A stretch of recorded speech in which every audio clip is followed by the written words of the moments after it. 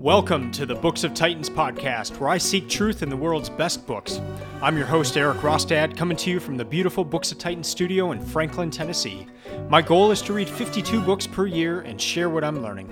I'll talk a bit about each book, tie ideas together from a variety of genres, and share the one thing I always hope to remember from each book. Well, today's a special episode, and right next to me here on my desk, I have all 52 books for my 2022 reading list. And what I'm going to do is I'm going to pick up each one and in the order that I read them, and then share the one thing that comes to mind. So I don't have any notes prepared for these books. I've not thought about what I want to say for each of them, but I'm just going to say the first thing that comes to my mind. And I will also share how long it took me to read each book. I know that's a very nerdy thing to do, but I like to track it, one, just to see how long particular books take. And then I also like to track it so that I can share that, and so that you know, oh, if I was interested in reading this book, this is about how long it would take. Please know that I'm not a fast reader at all. And so, and I'm taking notes and doing all sorts of stuff, so that when I share the times for these books, it's quite generous. So you'll probably be able to finish it faster than what the time it took me to read it. But I do like to share that just so you have an idea of what a book may take for you to read. So I'll share that as well. But I share the one thing that comes to my mind. And if you've listened to any other episodes of this podcast, you know that at the end of each episode, I share the one thing, my one key takeaway from the book. And so part of this is I'm curious, how often will the one thing from when I did the episode, how often will that be the same one thing that I remember at the end of the year here? So this is a fun one for me. I love this episode. I love testing myself. It is embarrassing though too, because there'll probably be a few books here where I don't remember anything, and I'll just share that if I don't remember anything. But this can also be a good episode for you to learn about some of these books, and then it might spark an interest in be one that you want to add to one of your reading lists. So I'm going to geek out here. I'm going to go into the stats for the year. I'm going to, and then after that, I'll divide this episode into 4 other segments.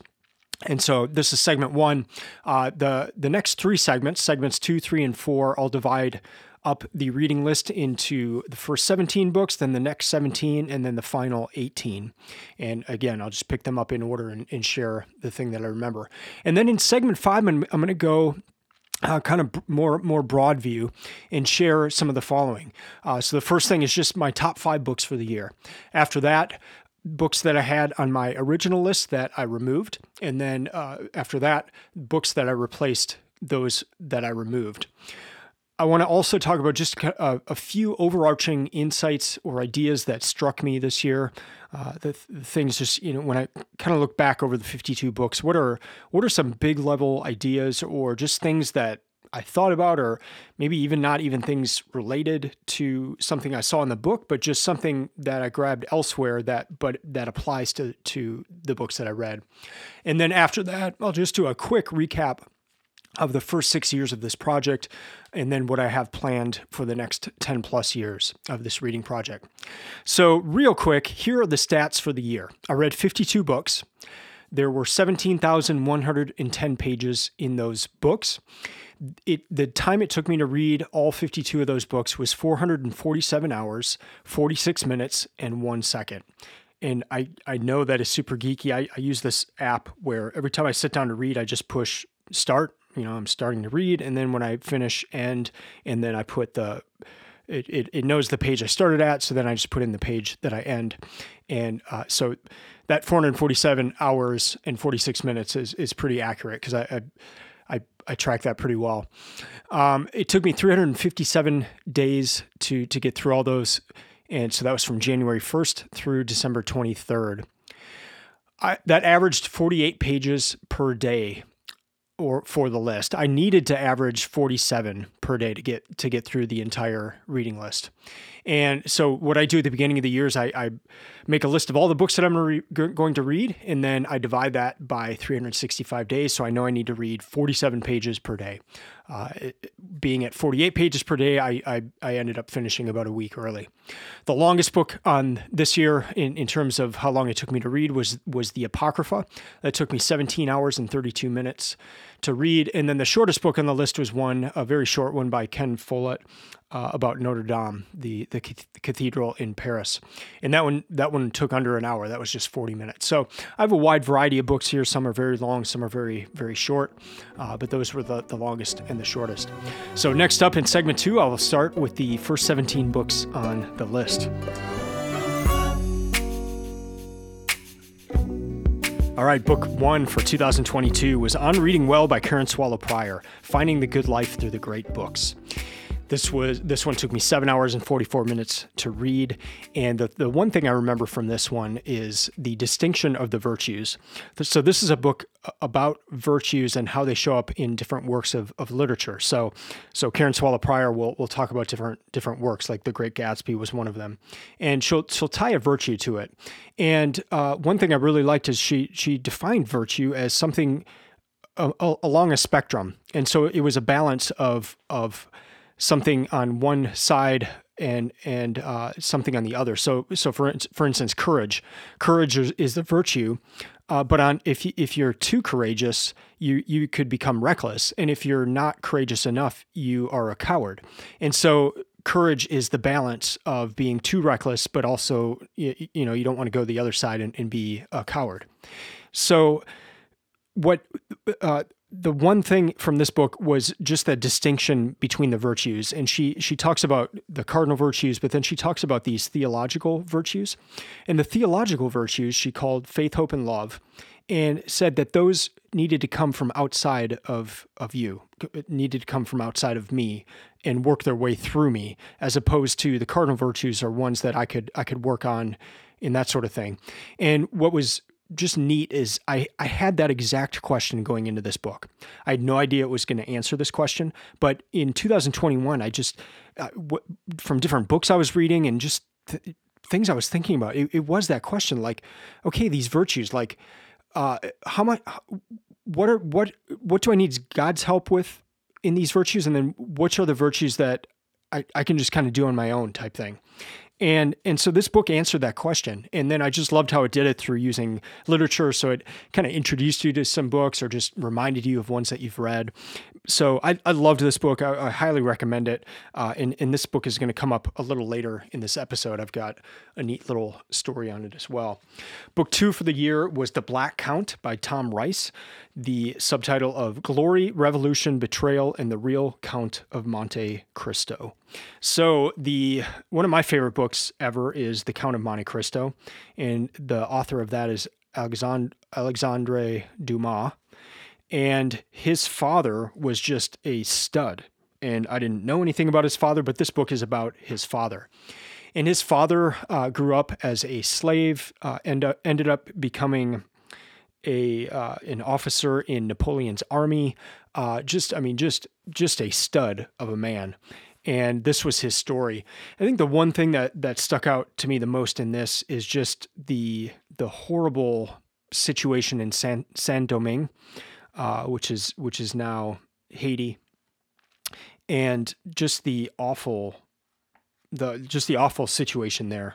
I mean, it was amazing to read about this man's life, and then just kind of see how it tied, and then his son's writing these amazing novels like The Three Musketeers, The Man in the Iron Mask, Count of Monte Cristo. And you see a lot of, you can see the influences of his father in those stories. So that was book 2. Book 3, In Cold Blood by Truman Capote. And this is a work of nonfiction, but it's written like fiction. And Capote's actually gotten kind of in trouble, perhaps for being maybe too fictionalized, or he made up stuff or didn't get the story right. But it's a story about these two men who commit a horrendous series of murders of a family. So they rob a house and end up killing the people in cold blood. And the thing I remember is just the way it was written was such that I got scared, like being in my own house. Started locking the doors earlier at night, that kind of thing. He wrote in such a way that it was gripping, and this is one of those books that just will not leave you quickly. It took me 10 hours and a minute to read that one. Number 4 is The David Story by Robert Alter. This was a late addition to the reading list, and the reason is there's this group called the Catherine Project, and they will do online meetings. So you do them via Zoom, but you talk about a work of literature, and they even have some about operas and movies and different things like that. But you should check it out if you haven't, the Catherine Project. And so they'll release and say, we're having a reading group about the Iliad, and then they'll take maybe 10 to 15 people, and then you will discuss that over a period of a few months.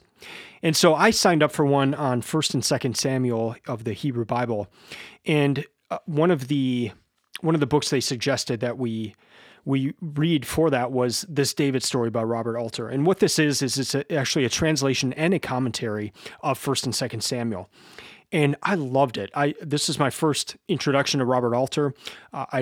Someone had suggested I get his series where he did translate the entire Hebrew Bible. So I ended up getting that as well. But for this David Story, it was just fascinating. And so he translated the Hebrew Bible, but then he also wrote a commentary on it. And so what's great is he's saying why he chose certain words, English words. And you say, this is the Hebrew word, and this is where it also shows up. This is why I chose this word over this word. But it just helps you understand some of what's going on in the stories. And the thing that stuck out the most in this was in the story where Absalom is sleeping with his father's concubines. He's sleeping with them on the roof.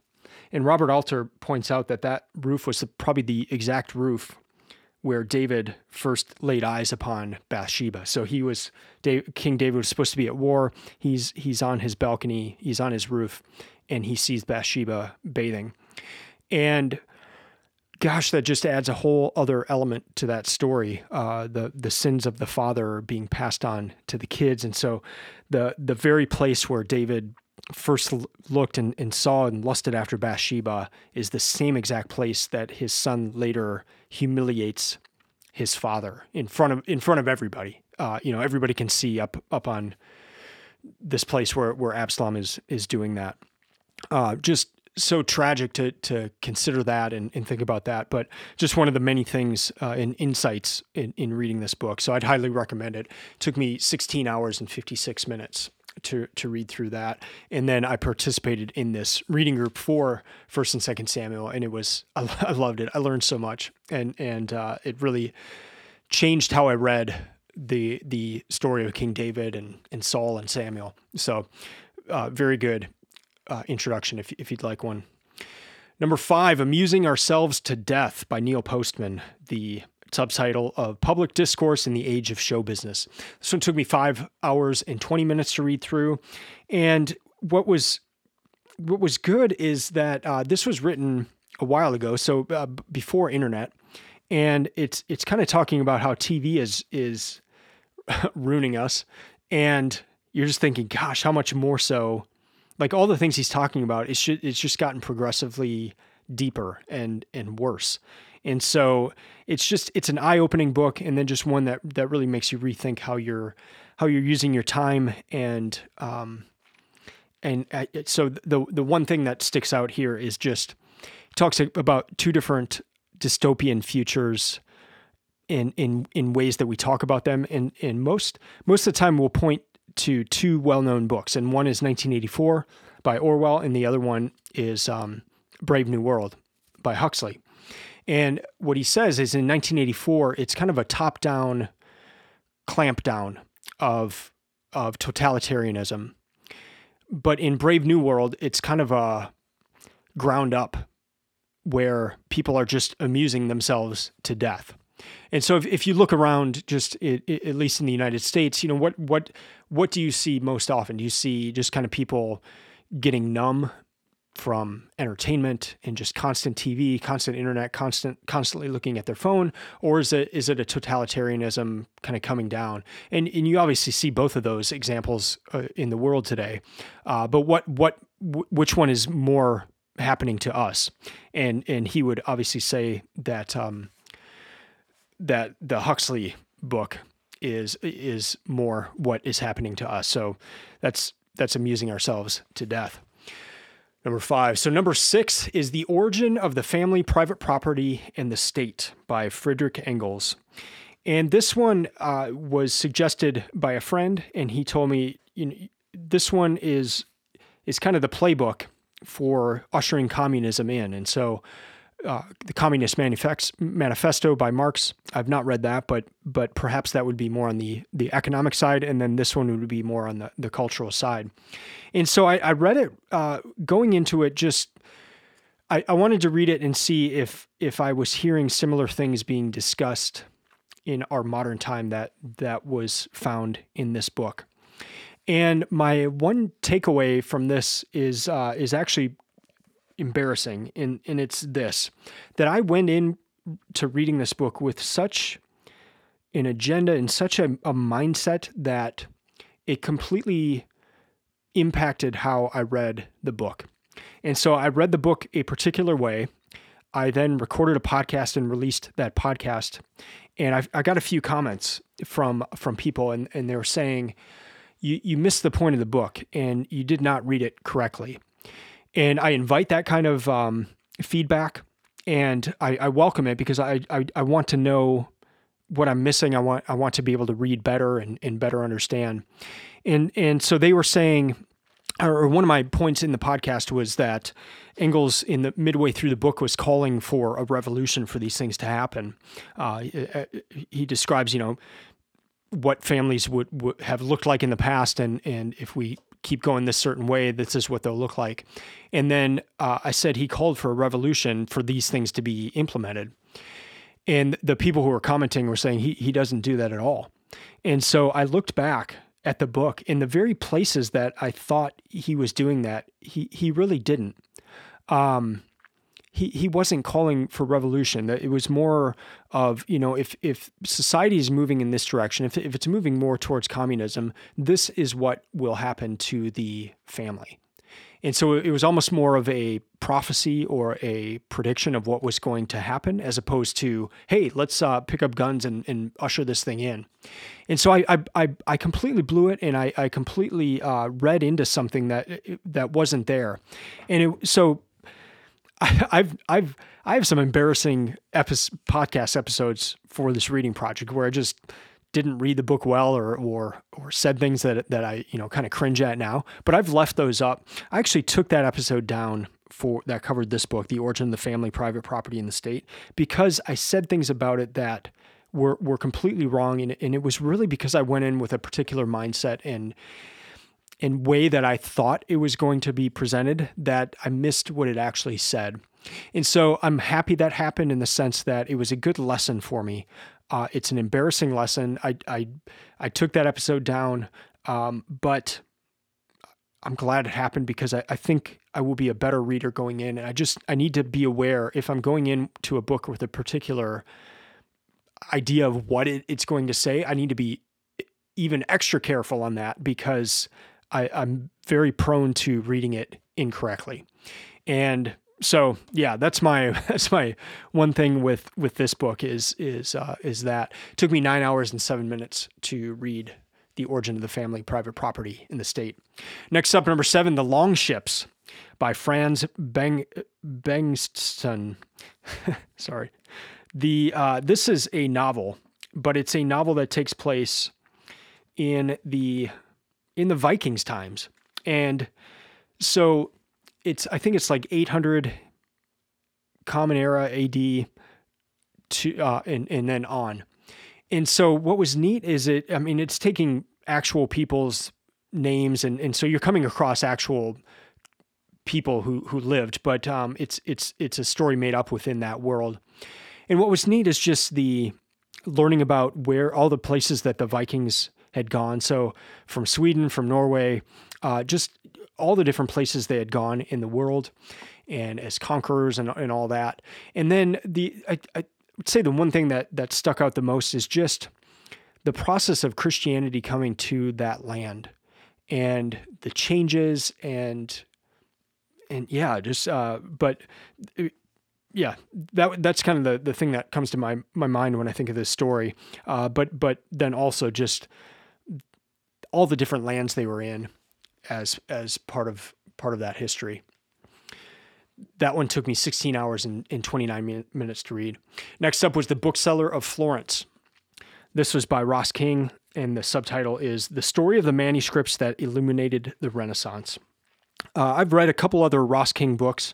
I went to Italy in 2004, and in preparation, I read a few books that King had done. Where he one of them was Brunelleschi's Dome, and so he wrote about the cathedral in Florence and the dome that's on the top of it, and just all the engineering feat that it was, and all that. And so I knew Ross King from reading those books and respected him. And so when I saw this one come out, I was like, man, this is right up my alley. This one will be fun. And the thing I remember most about this is it's nonfiction, and it takes place before the Renaissance. And there was a street in Florence that had a number of bookshops. And these bookshops, this is the time where there was not a printing press yet. And so these bookshops, they were sending people all over the world to these different monasteries to the Byzantine Empire, like all around to get these manuscripts and to copy them. So they're copying these by hand. There's illustrations in them. Vellum, just the whole works, but very expensive. So not a whole lot of people are reading books at this time. The books are probably being read to people, but just in terms of who has the money to buy them, it's a select few. Midway through this book, though, the Gutenberg press comes out, and now all of a sudden you've got books being pressed, and now a wider audience can read these books. And so this is happening right in the middle, and just a lot of other history that goes along with it. But the thing that stuck out the most is just this is pre-Renaissance, but these stories and the works that they're collecting from Plato and the ancient Greeks and the ancient Romans, this had a direct impact on the Renaissance starting in Italy, and a big part of it being in Florence. It kind of started here, like these booksellers bringing these works and people reading these works, and it just leading to these new ideas and things like that. And a lot of it started in these bookshops. So really cool. I loved reading about it. You learn a lot about just the history of the book, like why was it put together? Why is it a rectangle? Why is it this way? And so if you're a book lover, this is a really fun one. And that one took me 12 hours and 12 minutes to read. Next up was Rembrandt is in the Wind by Russ Ramsey. Russ Ramsey is the pastor of the church I go to here in Franklin, Tennessee. And this book is one about art. Russ loves art. He loves learning about art and then sharing what he's learning. And so every Wednesday he does Twitter Art Wednesdays, and he'll just share about different works of art. And this one was neat is in that he goes through different works of art and then shares about the artist. He shares about their work and then how they did their work. And so, just the tools to create the work, and then their faith as well. So did their faith play any part in the work that they did? And what's neat is you'll recognize a lot of the works that are talked about in this book.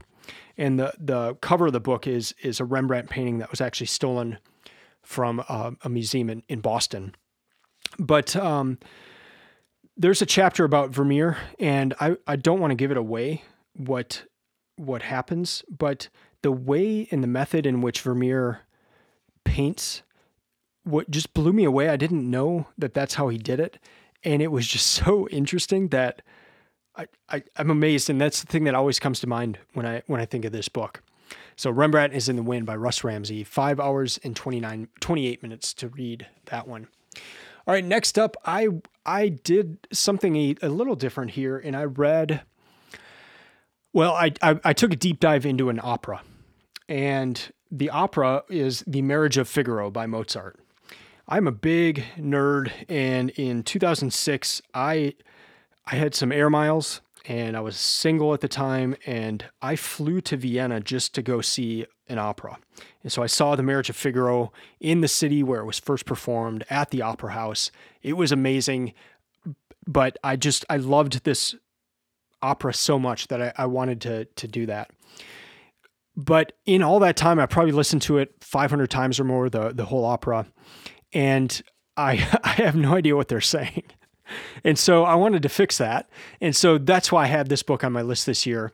And so what I did is I started with the book. So this is actually a play, by Beaumarchais. And so it's called the Figaro Trilogy. So I read the whole trilogy. The first one is The Barber of Seville, which is another opera as well. And then you've got The Marriage of Figaro, and then after that there's one called The Guilty Mother.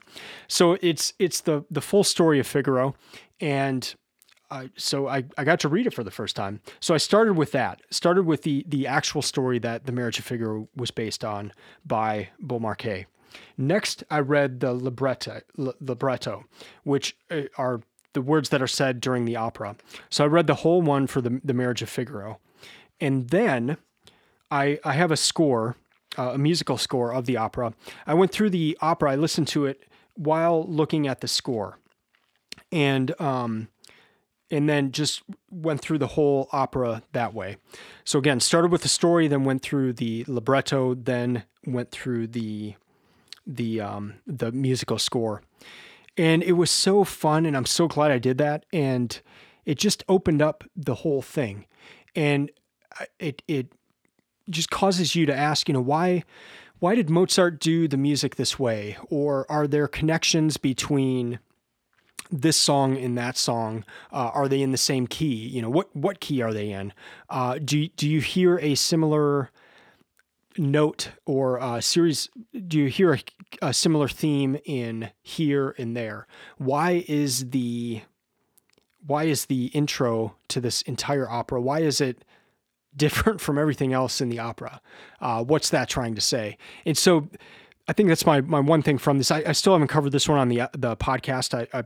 I may do that in the beginning of 2023 here, where I want to go through the different songs and just kind of share what's going on, what's being said, and that sort of thing. But yeah, the Marriage of Figaro did a deep dive into the opera, and that was a lot of fun. And that was book number 10. It was kind of a bunch of different things there, but that took me 14 hours and 16 minutes to get through that. Next up was Sapiens by Yuval Noah Harari, A Brief History of Humankind. Nothing really sticks out on this one, but it was an enjoyable one. Just, kind of a quick overview of human history. Yeah, I'm sorry. I can't remember anything in that one. The Hitchhiker's Guide, it took me 11 hours and 24 minutes to read it. The Hitchhiker's Guide to the Galaxy was next up by Douglas Adams. And I'd heard a lot about this one, just was curious to read it. I never had. And thing I remember this is just how wacky it was. And yeah, that's about all I remember of that one. Next up, Nothing to See Here. Hitchhiker's Guide took me 3 hours and 44 minutes. Nothing to See Here by Kevin Wilson. This was suggested by a couple people, and I had never read anything Kevin Wilson before. The thing I remember most about this is just the premise of the book. And the premise is that there's these kids that can just internally combust, like they'll set on fire.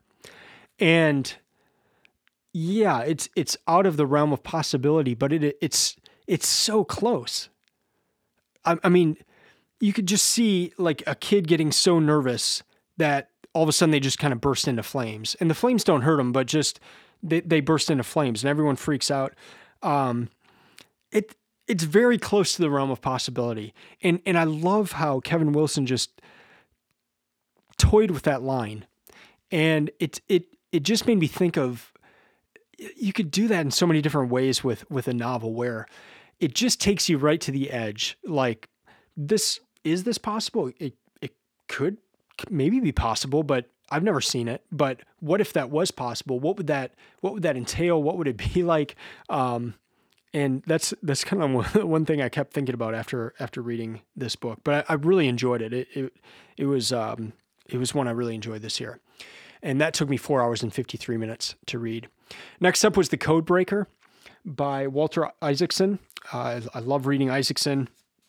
And this one was the subtitle, Jennifer Doudna, Gene Editing and the Future of the Human Race. So this one's about the CRISPR gene editing. And what I appreciated about Isaacson in this book is just that he went into all of the different ramifications and what should we be doing this with genes? Should we be editing our genes? There's a lot of ways that can help, but there are a lot of ways that could go wrong and ways it could be abused. You talk about designer children where the wealthy could potentially choose the different aspects of their child just by editing the genes. And so is that right? It brought forth a lot of the ethical and moral dilemmas from that while teaching you about what CRISPR is and all that. So it's a very good book. I mean, you're going to be reading a lot about that going forward. And so this is probably a good place to get introduced to that if you're not familiar with it. And that took me 10 hours and 8 minutes to read that one. Next up, book 15 was The 7-Story Mountain by Thomas Merton. This is my first book by Merton. The bookstore where I'm business manager, the owner there, Joel Tomlin, he loves Merton. So I've seen Merton a lot at the bookstore and then just have heard a lot of people talk about him. I didn't know anything about him. So the main thing that sticks out to me about Merton is just that he was not a monk his whole life. Like he lived in New York. He was a rabble rouser for a while and then became a monk. And it was neat to read about that process. And I enjoyed that part of the book.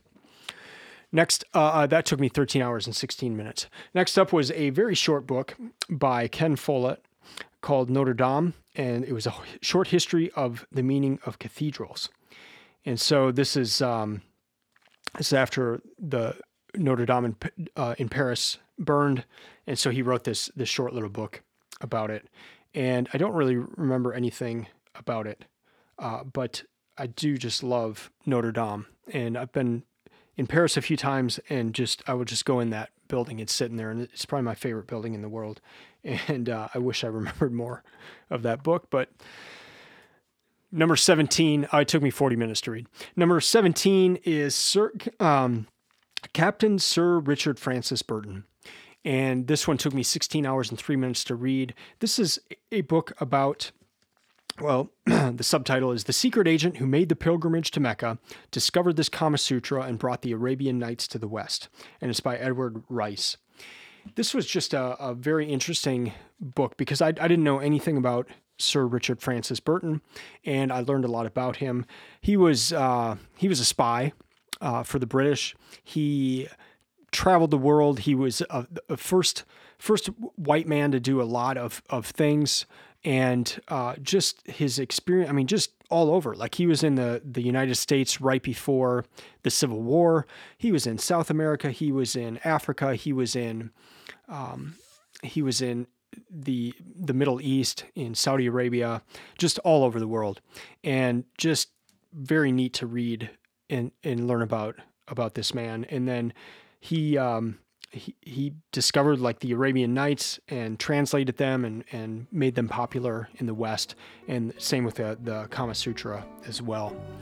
So those are the first 17 books on the 2022 reading list. All right, next up, The Unabomber Manifesto by Theodore John Kaczynski. The real title is Industrial Society and Its Future, but everyone knows it as the Unabomber Manifesto. And I was just curious more than anything, just wanted to read it, see what it said. And I'm glad I did. It's whereas the Engels book, I said that he called for revolution, but he really didn't. Well, in this one, Kaczynski actually does call for revolution, and he says, people are going to have to die for this message to get out, and that sort of thing.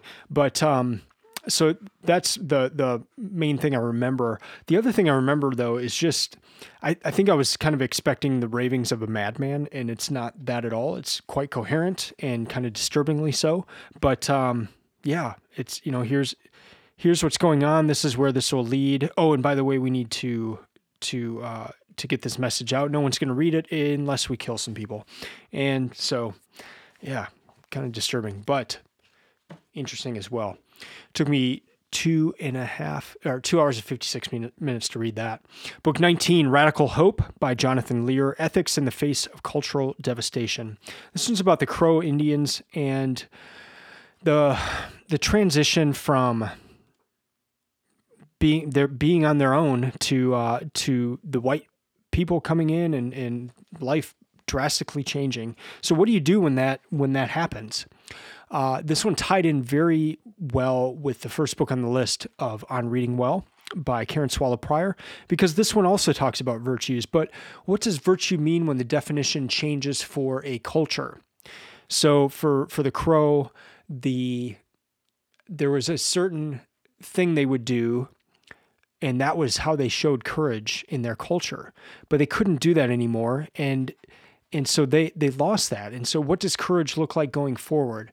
Can a people group change their definition of a virtue depending on the circumstances? What does that do to a society? What does it do to leadership? Can a leader guide a people through that? And what you see in this book is that, yes, a leader, in fact, did that very thing. How did he do it? That's kind of the question. The one thing that's kind of overall and the thing that stuck out. The other thing that stuck out was just the Crow, the way they would do things is when they came into a battle, they had this coop stick, and someone would go up and put that stick in the ground, and that defined the boundary. And so if the other group was going to come and attack, they had to get past that boundary. Like the boundary set the whole thing of the battle. And it was just a really interesting thing. And just, there's books about boundaries and setting boundaries in that. And here's a pretty vivid example of that in times of war. So that was quite interesting to read about. Next up, Book 20, Scotland 2070, Healthy, Wealthy, Wise, an Ambitious Vision for Scotland's Future Without the Politics. It was written by Ian and Dorothy Godden and then Hilary Sillito. I know the Goddens, and so I wanted to read this book by them, and it happened to coincide with a trip that I took to Scotland earlier this year as well. So I was reading this book actually while I was in Scotland and on the way over there and all that. And really neat book. They're presenting an idea on how Scotland can become healthy, wealthy, and wise in looking forward, specifically to the year 2070. So what would they need to change now for that to happen? And the thing that stuck out to me the most, and you're probably aware of this, but I didn't know about it, and it was that the water above Scotland, the water above Russia, that's melting, and the ships are starting to go through that, and they haven't been able to in the past because of ice, and now they're starting to get through that. And if that opens up into a major trade route, that's going to change a lot. That will change times from Scotland to China by sea. It will cut that drastically. And instead of having to go down and around, they can go kind of up and over. But that also puts Russia in a really good spot because they have a lot of land that is right against that waterway. And so when you're looking at Scotland, as this book is, Scotland could potentially look north for the first time for trade, for that sort of thing, as opposed to they've always had to look south to England and then beyond. They could potentially start looking north and trade routes and become a major player in that. But it also just brings up this point that Russia is going to control a big part of that as well. So what does that mean? What does that mean in terms of, and this book doesn't get into it, but it's just like, what does it mean in terms of with Ukraine right now and all that? Is that part of why Russia started that? Just kind of opens up a lot of questions, but just that knowledge that opens up a huge trade way above Russia, above Scotland, above Amsterdam, all that. Like, what does that do globally and with trade? Just a really interesting thing to think about. And then just cool to think about a country in that way. Like, how could a country change, a small country like Scotland change to become leaders in different areas? And what should they focus on and that sort of thing? So really enjoyed that one. It took me 6 hours and 5 minutes to read it. Next up was the Apocrypha. And the Apocrypha is...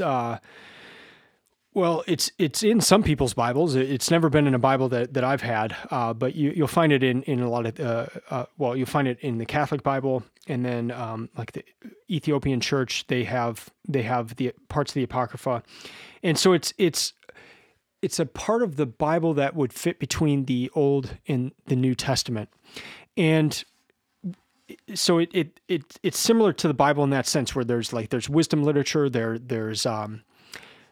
there's kind of like history. There's all sorts of stuff. There's fantasy stuff going on. There's even dragons in the Apocrypha, and I'd never read it, and I was actually always kind of afraid of it because it was never in the Bible I would read, and so why is it not in there? Is it bad stuff? Is it stuff I shouldn't be reading? So I'd never just picked it up and read it until this year, and I loved it. I was always kind of told that there was this 400-year period of silence between the end of the Old Testament and the beginning of the New, and that's not the case. There's quite a bit here just in the Apocrypha of what was happening during that time, and there are just these books of wisdom, and I loved it. I really enjoyed it, and so I'm going to try to make it a regular practice to read through the Apocrypha if I'm reading through the Bible. But yeah, I think that's kind of. I mean, there's just so much in the Apocrypha that it's hard to pick up one thing, but I guess if I'm taking a step back, the one thing would just be that I was so shocked that I liked it so much, and just kind of that, be careful what you read, but also don't be so fearful of things that you don't read it. So that was the Apocrypha. And it took me 17 hours and 32 minutes to read it. Next up was Fear and Loathing on the Campaign Trail in 1972 by Hunter S. Thompson. This was, so he's on the campaign trail, and it's just the good, the bad, and the ugly of politics. And this guy is kind of a mess himself, Hunter S. Thompson, and he's writing about everything that's going on, but he has a lot of insight, and he's just so honest with what's going on. I mean, he's kind of favoring a particular politician, and that alters how he sees things and his writing and predictions and all that. So neat book. My first book by Hunter Thompson. It was a decent read. Next up after that was The Spy Who Came In From the Cold by John le Carre. And this is a spy thriller and one of the classics. And it was very vivid. I remember the end very, very well, the writing, and also just kind of themes throughout. And the way he wrote, you just kind of felt like you were there. You felt the cold. You felt the intensity. But yeah, a very good one. Right after that was Rising Tiger by Brad Thor. And I read this one, the bookstore I mentioned earlier, Landmark Booksellers, where I'm a business manager. We had Brad Thor come in, and he signed a bunch of books. And so I wanted to read it before he came in. So I just, if an author's coming in, I think it's fun to read a book and if I'm in the room with him, I get to talk to him and ask him questions about it as well. So I actually read this book in one day, just before I met him. I think I was like 40 pages left before I met him. So I didn't know the ending of the book when I was talking to him, but then went home and finished the book. So I did finish it in one day. It took me 6 hours and 14 minutes, but I kind of worked through it quickly. And I was glad to have read it right after the Jean Le Carre book, because the Rising Tiger is a new one, and the Spy That Came in from the Cold is a classic, and this one hits on a lot of things that are actually happening in the world right now, and it has the character go through, and yeah, but it was just things you've read about in the news and happening now, so that was neat. And it was just cool to be able to talk to the author about the book as well. And what's funny is that thing I mentioned in the Scotland 2070 book, where the Russia, the waterway opening up above Russia. So I mentioned that in when I was talking to Brad Thor while he was signing the books. I was like, man, I just read this book, and he was talking about this waterway opening up. And he's like, yeah, that's exactly what my last book was about. The waterway opening up, Black Ice. Yeah. So that was kind of funny. Another foot in the mouth moment in my life. So that one took, I mentioned 6 hours and 14 minutes. Next up, book 25, A History of the World in Six Glasses. I love these kind of books. I love learning about drinks, and just, I used to travel internationally a lot, and it just always fascinated me to go to different parts of the world and see the differences in marketing. Like for instance, a beer that was kind of viewed as a crappy beer in the States would be the premier beer in another place. And then the one that was kind of a premier beer in the States would be just a regular one in another place. And a lot of that has to do with marketing and just how it's marketed in that country. And so I'm just kind of always been interested in it. But this one kind of goes through more of the history of the world, as the title would suggest, in the six glasses. So wine, tea, beer, coffee, and spirits. And then the last one is Coca-Cola. So neat book in that sense. One I would highly recommend. Tom Standage is who wrote that, and it took me 4 hours and 57 minutes to read it. Next up, Galapagos by Kurt Vonnegut. This is the first novel I've read by Vonnegut. Took me 4 hours and 57 minutes to read it. I really loved Vonnegut's style, and that's the thing main thing I remember, and it made me want to read more Vonnegut just because of that style. So this was a very fun book to read about. It's like, it takes place way in the future, but a guy writing about what happened in the past. I loved it. I hope to read more Vonnegut in the future. That might be one where I take a year and just read Vonnegut. Next up, Jack Hinson's One Man War. This one took me 9 hours and 28 minutes. And this is about a guy who lived near the Tennessee and Kentucky border. And the reason I read it is that at the bookstore, Landmark Booksellers, we have a Civil War section, because Franklin, Tennessee was a Civil War battlefield. A major battle took place right in the city center. And so we have a lot of people who come in for books about the Civil War, and this is one that our owner recommends a lot. And so it's one of those I wanted to read so that I could, if I'm talking to somebody about the book, I could tell them about it. And this is this is kind of like a John Wick story in a way, where this guy is just kind of minding his business right on the border of Kentucky and Tennessee, and he's got friends on the Union side, he's got friends on the Confederate side, and some Union soldiers kill his two sons one day, and then he just goes nuts and gets a rifle, and he's got this spot where he can set up right next to the river, but up on a hill, and then as boats go by, he'll just use that rifle and just start taking out officers. And so he does that. He kills well over 100 people, and just kind of takes things into his own hands for a while. But it's really interesting to read it and just to see what his family life was like during this time, his desire to not get involved in the war, but the war comes to him. It comes right to his doorstep, and just kind of makes you think, what would you do in that situation? You're just trying to mind your own business, and the war comes right on your land. What would you do? Very interesting book, and I'm glad I read it. Number 28, Invisible Man by Ralph Ellison. This one took me 14 hours and 21 minutes. I had started this book a long time ago, probably 2006 or so, and then just only got 80 or 100 pages in and quit it. But I read it again this year, and I started again and finished it this year, and I just loved it. I mean, it was one of my favorites for the year, and it was just a very intense book, but like one that's very applicable to now.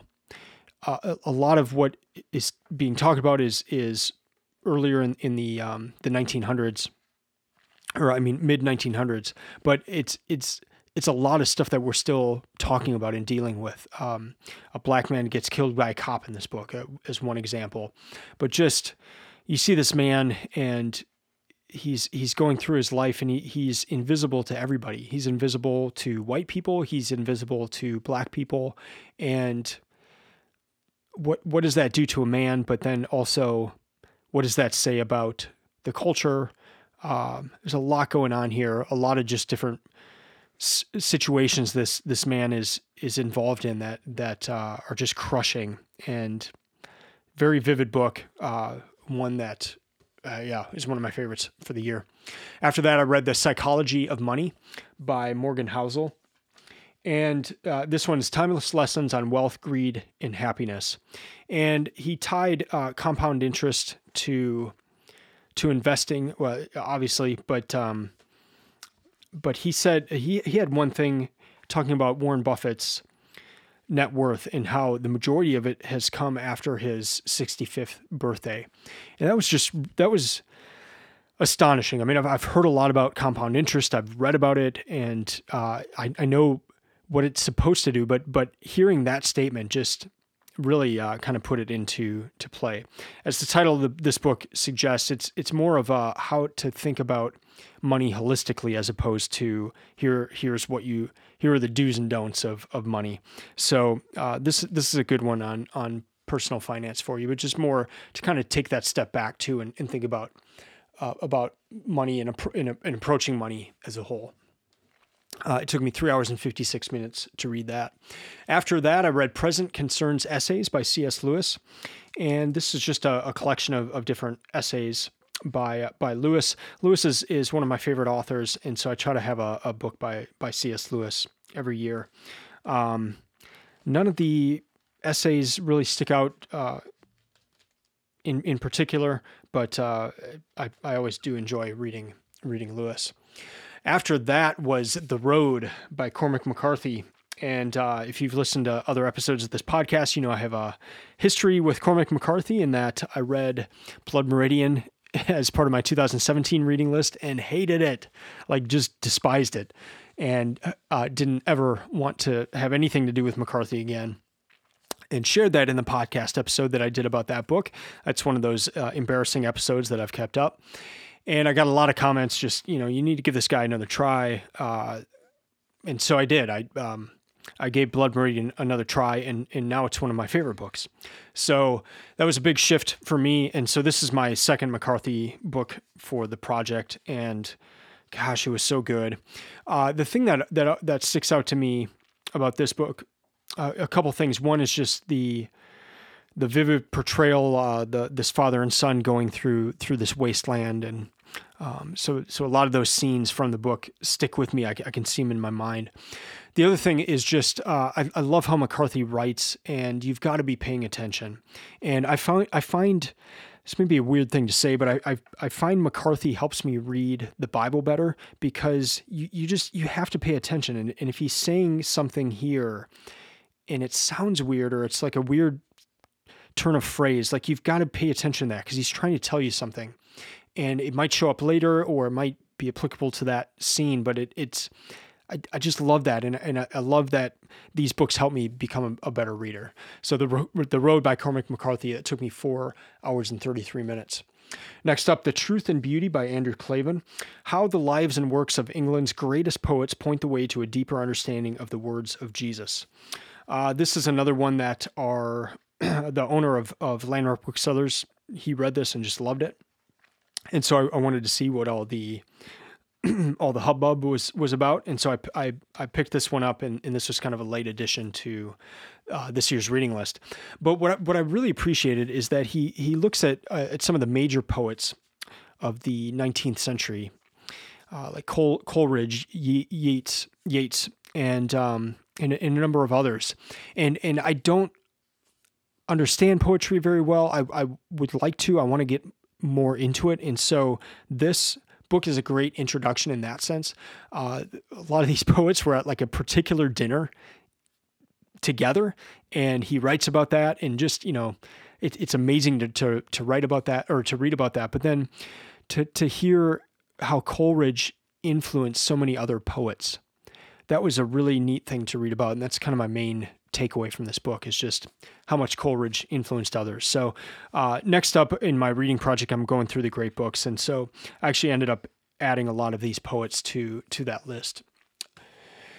That one took me 5 hours and 55 minutes to read. So I got 2 more to cover in this segment here. Next up is Jayber Crow by Wendell Berry. This is a novel, and this was the first Wendell Berry that I had ever read.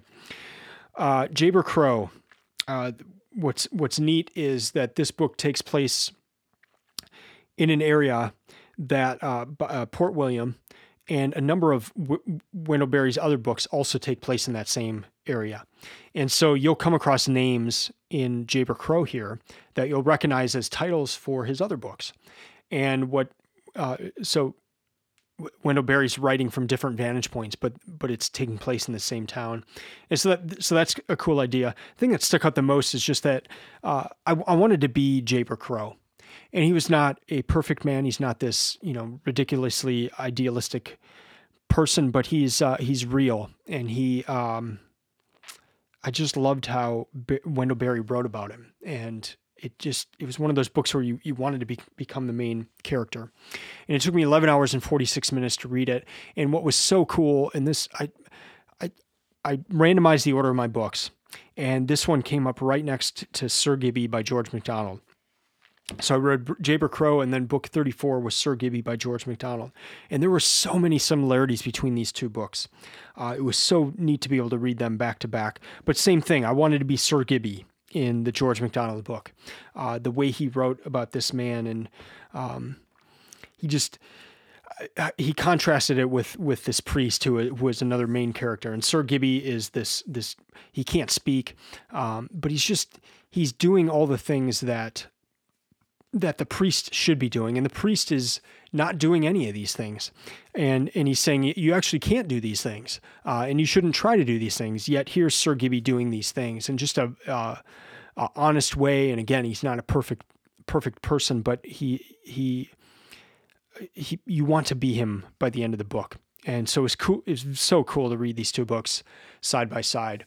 Jayber Crow and Sir Gibby. Sir Gibby took me 16 hours and 43 minutes to read. And George MacDonald is my wife's favorite author, so I try to read a book a year by him as well. So that'll do it for this segment, and then go through the final 18 books from 2022 in the next segment.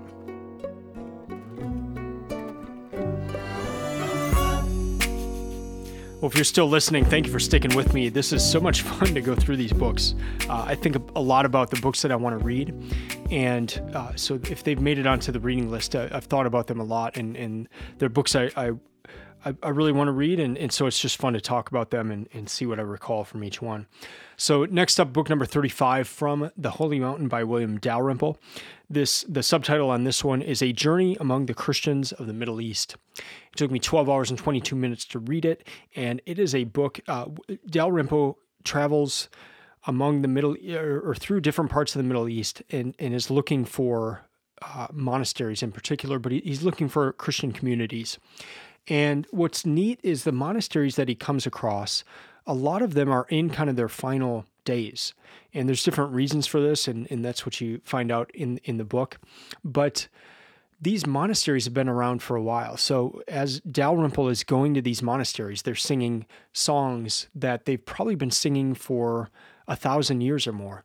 And they're doing things that that's probably how they've been doing it for most of history.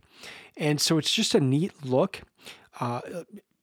And it's kind of in the last throes of it as he's going through it and traveling in these places. So it's neat to read about it and learn about it. And he's retracing the steps of a book and a monk many years prior. And so he's going through that journey, and this book is the result. But yeah, just a neat look at Christians in the Middle East and their current state of affairs. Book 36, Oranges by John McPhee. I read McPhee's book, draft number 4, 2 years ago for this project, and that's on the process of writing, but this is the first book I've read that McPhee has written other than that other one. And as the title would suggest, it's about oranges, and you've never known how little you know about oranges until you read this book. I learned a lot about oranges, and it just made me want to drink orange juice and eat oranges, and I did that after reading this book. But yeah, if you want a thorough overview of oranges, this is a great book to read. And then if you just want to read like an author that is very good at his craft, McPhee is that person. So that one took me 2 hours and 40 minutes.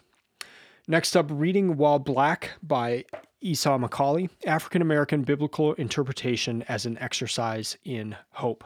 And in this one, Esau McCaulley talks about how it's very beneficial to look at interpreting the Bible through different cultural vantage points and how that can lead to deeper insight, and especially with the African-American experience in the United States, what can that community teach other communities about that process of interpreting the Bible?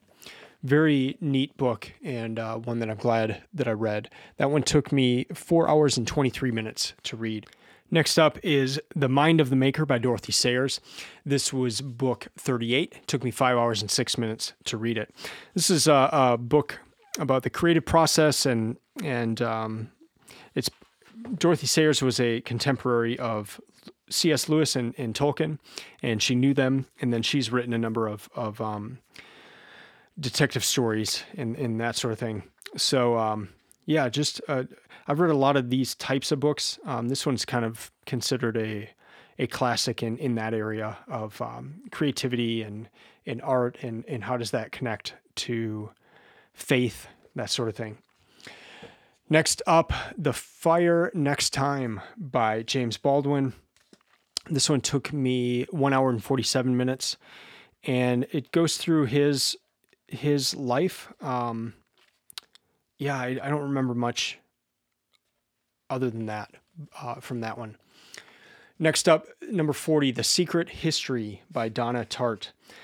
This is a novel, and this one was I was so engaged in this one. I didn't know what was going to happen, and a very vivid book, one I really enjoyed reading. Book 41 was Wild Problems by Russ Roberts, a guide to the decisions that define us. This one took me 2 hours and 54 minutes to read. And Russ talks about, Russ is an economist. He has a podcast called Econ Talk, and I've listened to that since 2013. I love the podcast, and I've read all of Russ's other books. What's interesting about this one is, as an economist, he approaches problems from a certain vantage point, or he's taught to, but he sees that there's a lot of problems in life that we can't approach in a certain way. You can't take a pro-con list to certain problems in life. And so how do you approach those types of problems? And that's what this book is about. He calls them wild problems. What tool set do you come to with those types of problems? And it's not the pro-con list. So Very helpful book. That one's a great one to buy for graduates. After that was The Body by Bill Bryson. And this one took me 10 hours and 27 minutes to read. The thing that stuck out most about this book is just how often he said, talked about the things that we don't know about the human body. So I learned a lot about the body, but it's also astonishing just how much we still don't know. And I'm glad he was honest about that in the book. After that, I read Why Art Matters, A Call for Christians to Create by Alistair Gordon.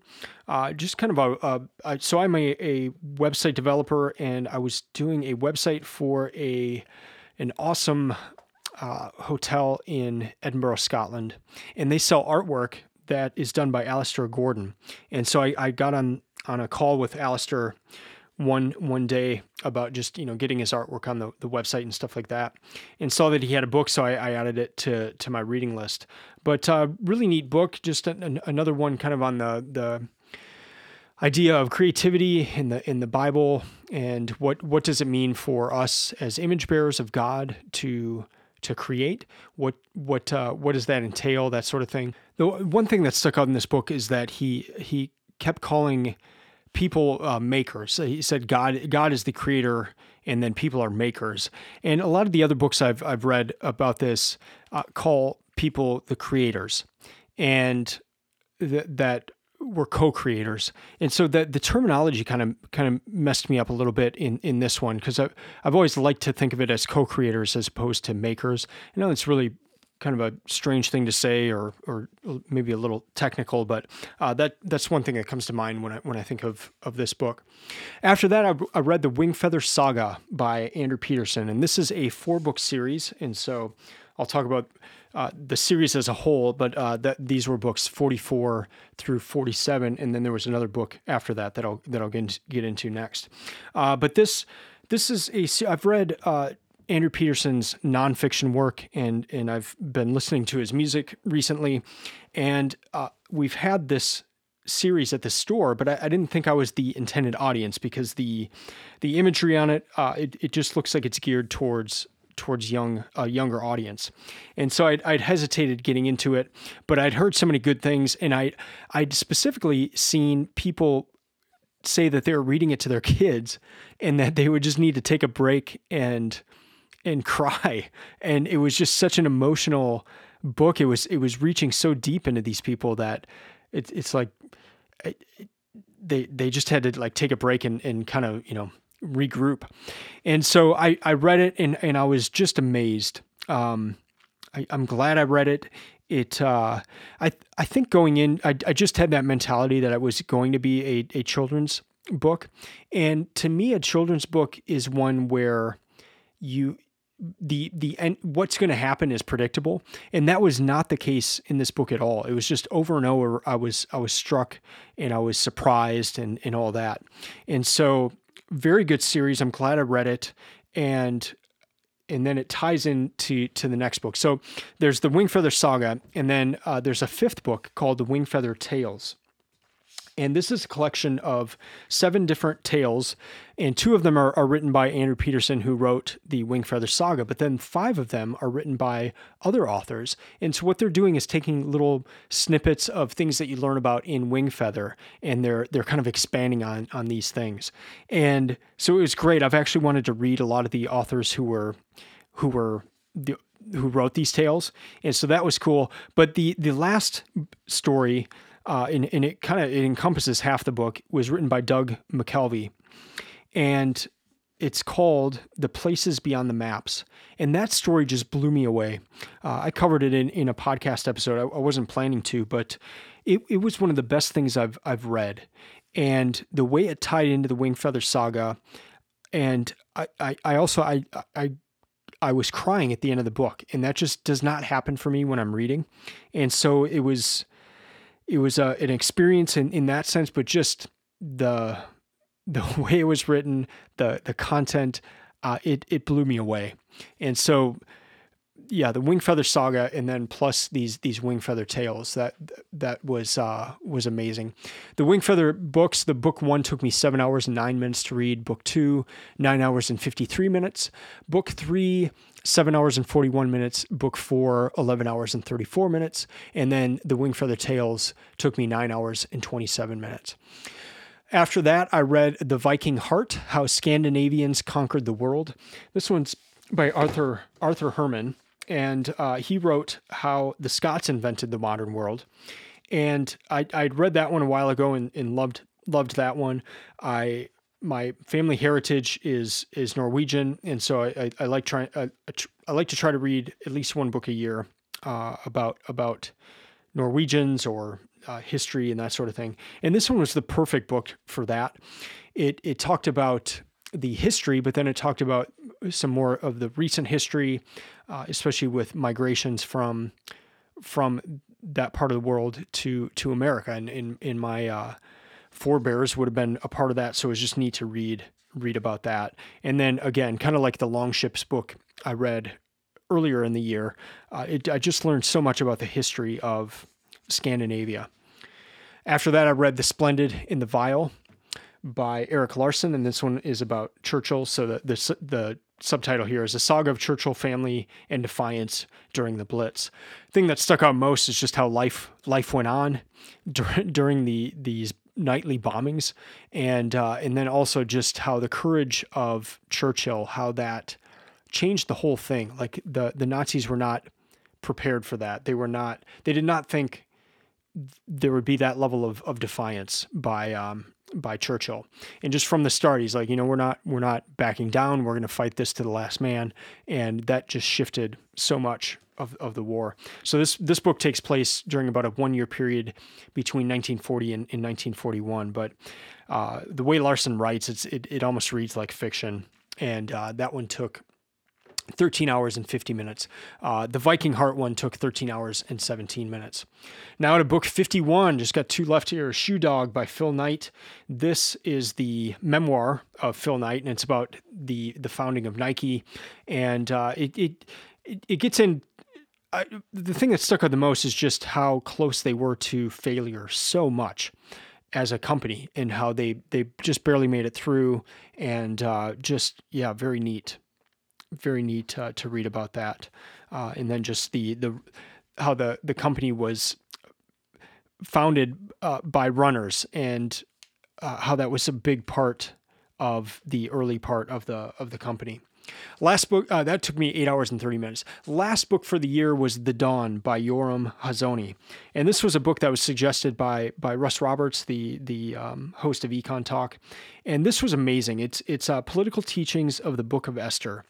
And it's a pretty deep dive into the Book of Esther that's in the Hebrew Bible. And gosh, I learned so much, but then just the way that he would dig into each word, I heard somebody say that the Bible is a magic book, and it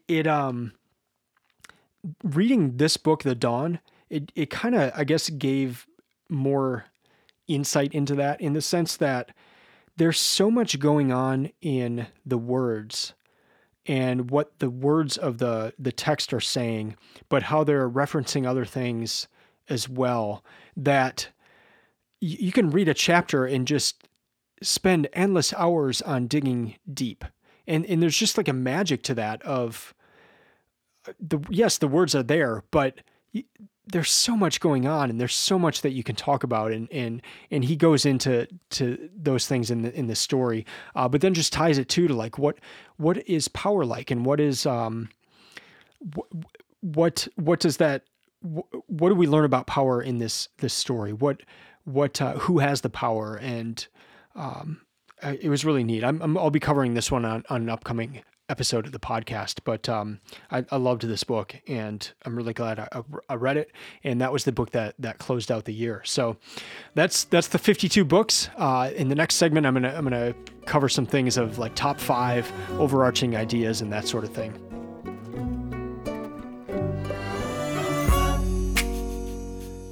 All right, here's the final segment here.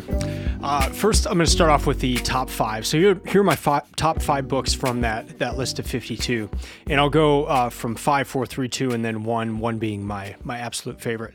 So in the number 5 position, I'm gonna cheat and do a tie here, and the tie is going to be with Sir Gibby and Jayber Crow.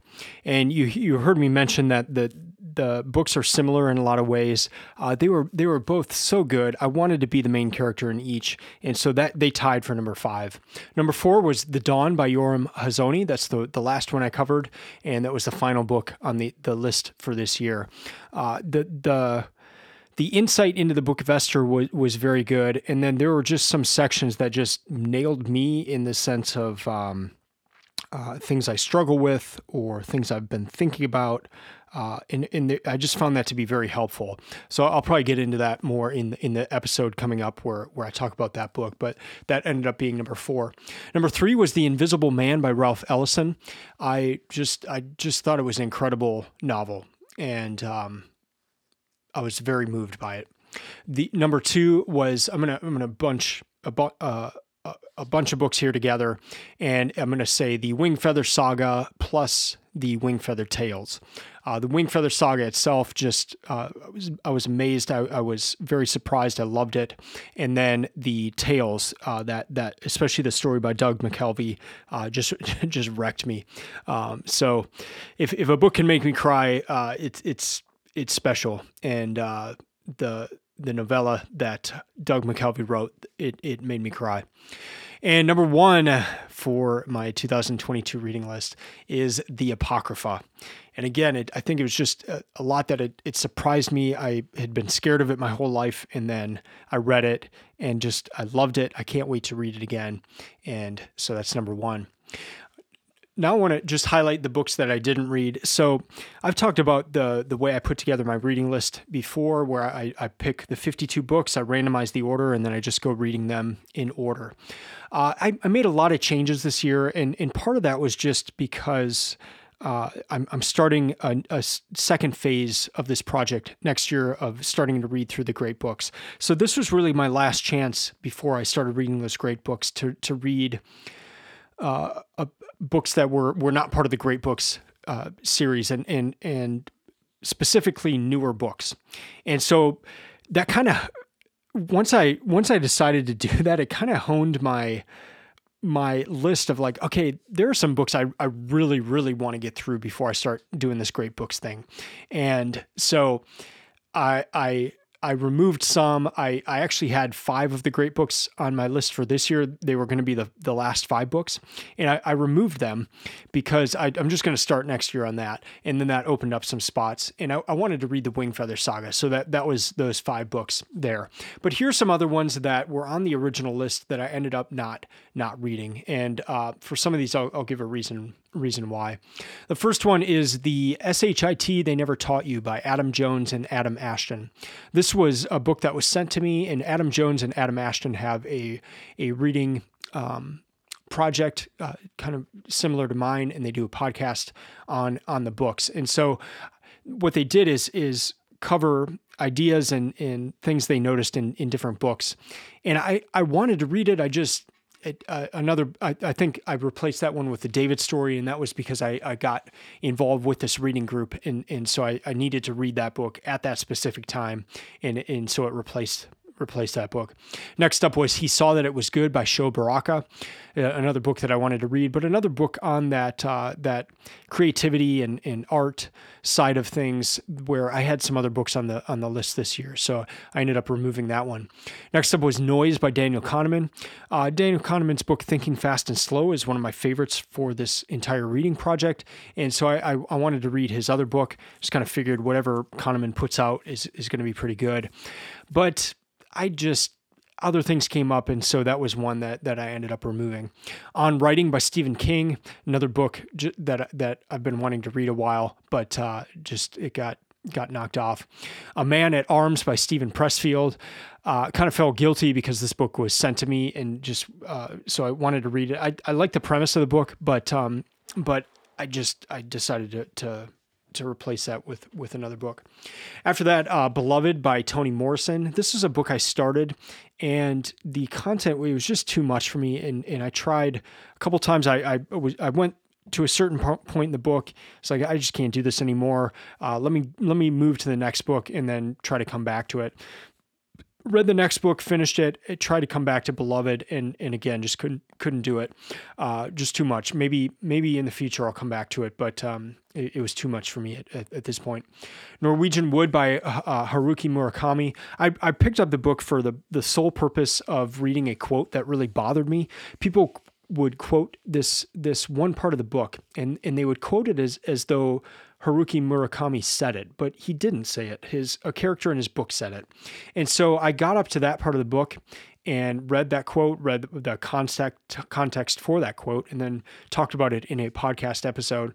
But just some of the content in the book, I didn't want to read further. And so I shelved that book as well and picked up another. Next was Technological Society by Jacques Ellul, and another one that I had designs to read and just ended up not reading it. The Righteous Mind by Jonathan Haidt. His coddling of the American mind was very impactful when I read that a few years ago for this project, but one that I replaced from another book. Children of Ash and Elm, A History of the Vikings by Neil Price. I replaced that one with The Viking Heart. I just thought that The Viking Heart was more of what I was looking for, and I think I was correct in that. And so that was another one that I didn't read. Here are the books that I replaced those with. The David Story, Rising Tiger by Brad Thor, One Man's War, Jack Hinson, The Truth and Beauty by Andrew Clavon, Wild Problems by Russ Roberts, The Wingfeather Saga and Tales, The Viking Heart, and The Dawn. So those are the ones that replaced the ones that I didn't read. Now, just a few overarching ideas or insights from this year, and it may not even be necessarily related to the books that I read, but it's just things that I've been thinking about, and then I think about them often now, and so I'll actually kind of see these in some of the books that I read this year. But the first one, and I highlighted this earlier, is just when I read that Engels book, and it I read the book I read things into the book that were not there. And so that was just a huge lesson for me, and one that I will have in the forefront of my mind, especially as I start going through the great books. I will have heard a lot of things about the books that I'm going to be reading for the great books, but I need to go in as much as possible just with an open mind, in the sense of, what is the text actually saying? Not what do I want it to say, what do I think it says, but what does it actually say? And I want to become that type of reader. So that was a good insight and thing that I learned this year. It was a hard lesson, but a good one. Another insight from this year is just illustrations. And this will sound very weird but there are illustrations in books. And yeah, obviously, right? But I don't think I ever made the connection of the importance of the illustrations. And so where this came into play this year is that I met some illustrators. And one illustrator I met was Ned Bustard. And what's funny is he did the illustrations for the very first book I read this year, On Reading Well by Karen Swallow Prior. So the cover of that book is done by Ned Bustard. The prints throughout the book, Ned Bustard. And I got to meet Ned Bustard this year and see a number of his other projects and books and all that. And so just this connection between the illustrations and books, it's just something I never had given thought to before. I mean, I would see the illustrations, but it never struck me to consider them or look at them. Like I've always been more concerned with the words, but there's a lot of thought that goes into these illustrations, and just meeting illustrators this year and kind of making that connection that may sound like the most obvious thing in the world to you, but it's really impacted me. I bought the Barry Moser Bible, and he's got a ton of illustrations in there, and just flipping through that and seeing how he thought of of the particular story, and to see these people's faces and that sort of thing. It's fascinating. So I'm into illustrations now. I'm actually, when I'm opening up books and I'm looking to see who the illustrator is, I'm looking to see how they portrayed the scene from the book. And that's something I never did before. So it's something that has started this year as a result of people I met and this reading project. Another thing I've been thinking about a lot lately as well is short and long compositions, and particularly with writing, but also with music. So where I've been thinking about this is especially with Andrew Peterson. So he wrote this huge Wingfeather saga, and 4-book series, and then he wrote some of the tales and all that. It's just this huge thing. But then he writes 3-minute songs as well. And what's the difference in those things? Or maybe poetry versus a novel. Some poets also write these large novels. And so something I've been thinking about a lot lately is just, what's the difference in those things? How does the author or the writer, how do they approach each of those things? If you're compacting big ideas into a 3-minute song, that's going to look a lot different than how a novel unfolds. And so, yeah, it's just got me curious on those things. Another idea that just pops up all the time, and I see it throughout this project, and it came up in a number of books again this year, is just unseen work, and kind of this idea of daily decisions and decisions we make on mostly when we're alone. Maybe 99% of these things being decisions we make when no one's looking, when no one can see our inner thoughts. What direction are we moving with those decisions? And this unseen work, like successful people, they put in a ton of this unseen work, and then all of a sudden they're at this certain level in their life, but they've done so many hours of this unseen work. And it's just, again, I see it all the time in the books I read, and just saw it again in a lot this year as well. Galapagos, just what I shared earlier, Galapagos, but then also the book by Kevin Wilson. I just love how authors will take a unique approach. So it's very close to how things are, but you just shift it slightly, and it creates this whole different world, this whole different way of thinking about things. And I just love that idea. And so it's something I've been thinking about a lot as well this year. So those are some of the kind of overarching ideas and things I've been pondering. A couple more things here, just a recap of the project. I started Books of Titans in 2017. I wanted to read more books, and I wanted to remember what I read. And so for the past 6 years, I've been doing I've made a list of 52 books each year. In some of the years, I made it through all 52. Some of the years I didn't. I made it through all 52 this year. But that's been the past 6 years, from 2017 to 2022. Now I am shifting. So that I'm calling that previous iteration phase 1. I'm now moving to phase 2, and I'm going to read through the great books. And it's something that it just makes sense. I've been collecting the great books for most of my life. I've got a lot of them, and I've wanted to read them. But what I've learned from this reading project is that if I don't have a plan to read them, they'll just sit on my shelf and I'll never get to them. So the great books is kind of the best way I know to make sure I read all of these. And it's going to take a long time.